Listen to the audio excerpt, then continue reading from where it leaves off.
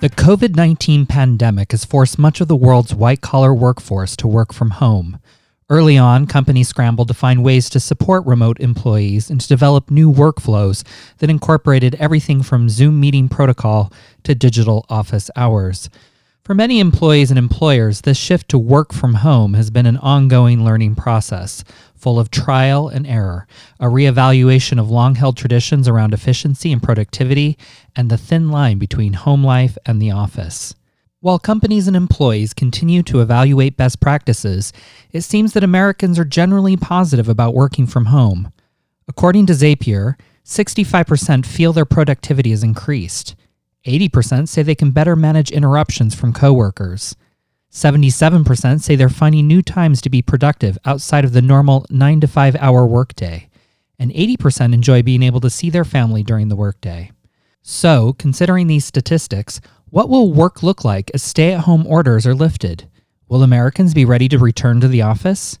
It's likely a yes and no situation, largely dependent on how companies approach this situation.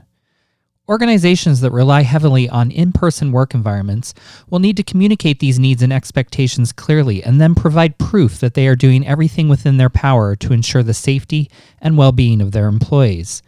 This also puts the onus on the organization to prove that working in person is necessary and not due to intransigent thinking.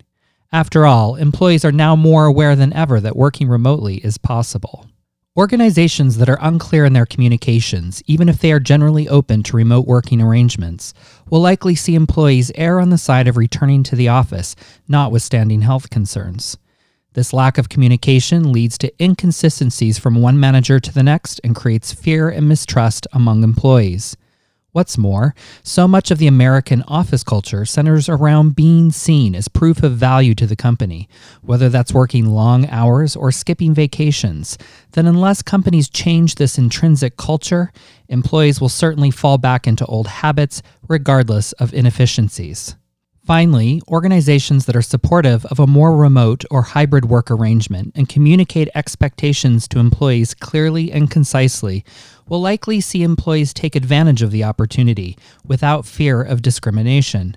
This approach will need to consider each role and department individually, recognizing that there is probably not a one-size-fits-all solution.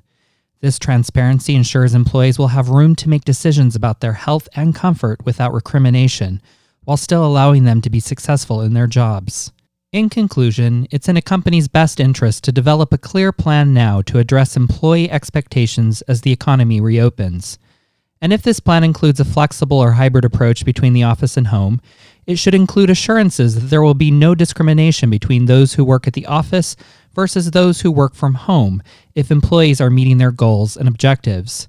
This might also be the opportune time for companies to tackle some of the bigger issues that have plagued them, including gender and race inequities, increasing commute times, lack of sufficient and affordable office space, and overall work-life balance.